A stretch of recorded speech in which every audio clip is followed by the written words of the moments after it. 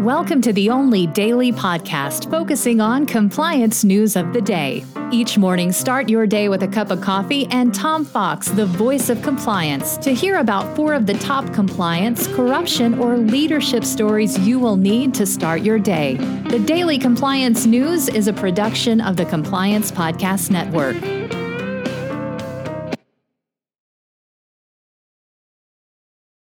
May 16, 2021, the $120 million non-payment edition.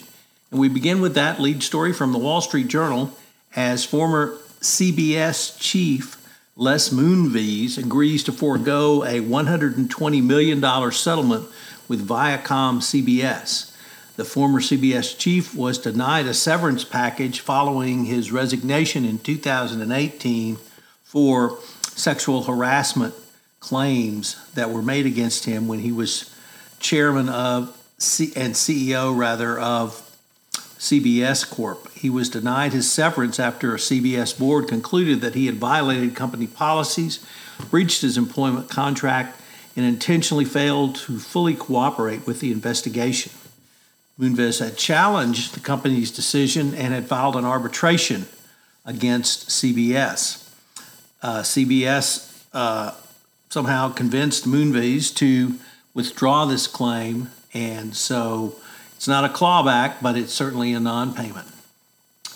Next up, it appears AT&T's merger with Time Warner, or purchase of Time Warner, has not worked out as it had planned, as CBS is now in advanced talks to merge its media business, including CNN, with Discovery Inc. The plan would incorporate all of AT&T's Warner Media assets, including HBO and Warner Brothers, together with Discovery, which has a strong lineup of reality-based cable channels, including the HGTV, the Food Network, and Animal Planet. So it once again shows the merger would be an about face for AT&T, the telecommunications giant. It appears that the spinoff is the result of a failed acquisition strategy. One commentator said AT&T didn't know what they were buying. The strategy underpinning the acquisition was probably flawed. Well, that's certainly an understatement.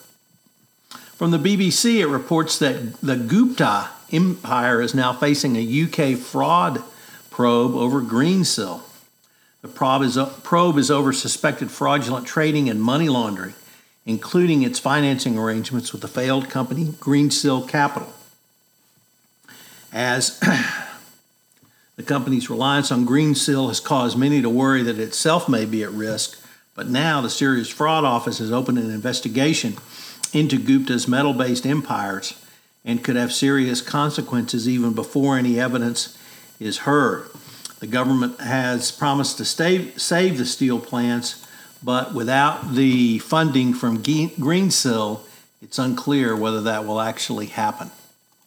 And our final story comes to us from the Wall Street Journal, Risk and Compliance Journal. Michael Dabay reporting, the U.S. Justice Department is entering a deferred prosecution agreement with Swiss Life.